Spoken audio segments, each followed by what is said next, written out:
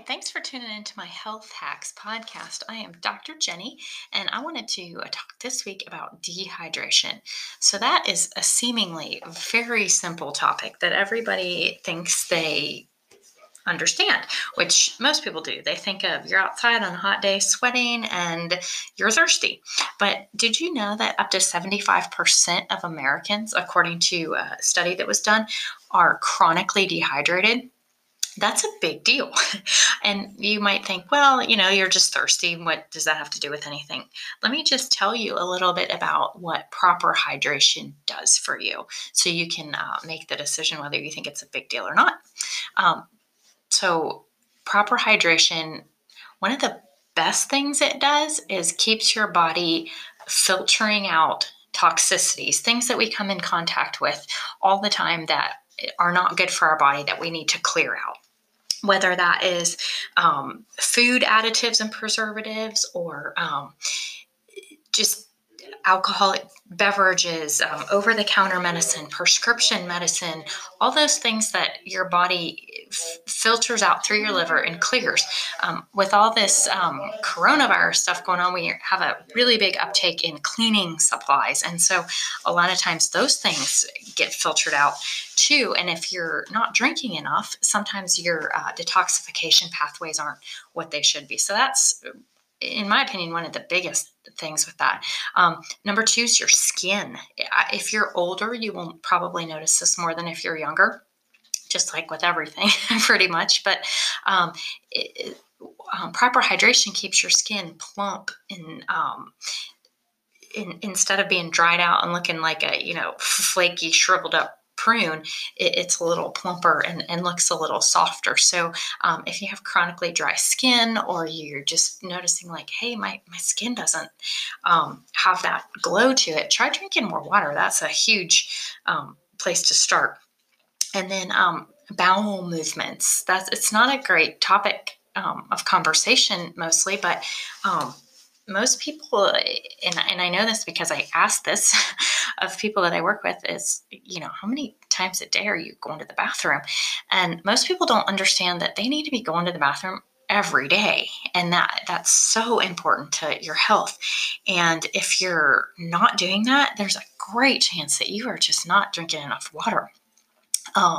It helps give you energy when you're properly hydrated. So that's huge. How many people do you know that come 2, 3, 4 o'clock in the afternoon, they think, oh, I just need to take a nap.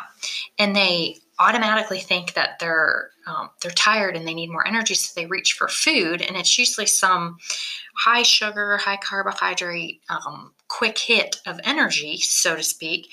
But really, in a lot of cases, what they need is a big glass of water because they're dehydrated. They're not hungry, they're thirsty. So, just some food for thought on that. You can visit my blog, which is drjenny.com, DRJENI, and I have some of the signs and symptoms, and I've laid it out a little more if you want to look at the nitty gritty. But things like headaches, digestive issues, thirst. Those are some of the symptoms of dehydration, and they're different. One thing that I found really fascinating is that dehydration symptoms in adults versus children are can be different. And the really young and the really old are most affected by dehydration. Most of us, if we're dehydrated, we drink some water and we come back from it. But really elderly people and really young infants, I don't know if you've ever had a baby who, like, all of a sudden they went from looking okay to like they were just lifeless and listless and like really looked sick. They were probably really dehydrated, and that's a scary thing. I've had a child do that, and it just, as a mom, your heart's breaking and that. But dry mouth.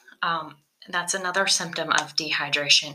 If you have a child and they're crying but no tears are coming out, or their eyes look sunken in, just really irritable and listless, or if they're still wearing diapers and they don't have a wet diaper in about 3 hours or so, then you think, oh, they're probably dehydrated. In adults, it looks a little bit more like really thirsty, not urinating very often, dark colored urine, fatigue, dizziness, confusion, headaches, and then vomiting also it's less common, but it is a sign of dehydration, and that can be a huge problem because if you're already dehydrated and then you vomit, you get more dehydrated, and that's probably time to go see a urgent care, or if it continues for any length of time, it's kind of becomes a medical emergency. If you have diarrhea, irritability, confusion, loss of consciousness, bloody stools, black stools, or you can't keep fluids down when you drink them, those are other good reasons to give your doctor a call. And then next, we just talk about what does it mean to be properly hydrated. So if we know that dehydration is a huge issue, what do we need to do to make sure we are not dehydrated? Probably the easiest rule of thumb I have is to take your weight in pounds, divide it by 2, and drink that many ounces of water at a minimum. And so if you weighed 150 pounds, you would drink at least 75 ounces of water a day. And you might have the next question of what counts as a quote unquote fluid or water.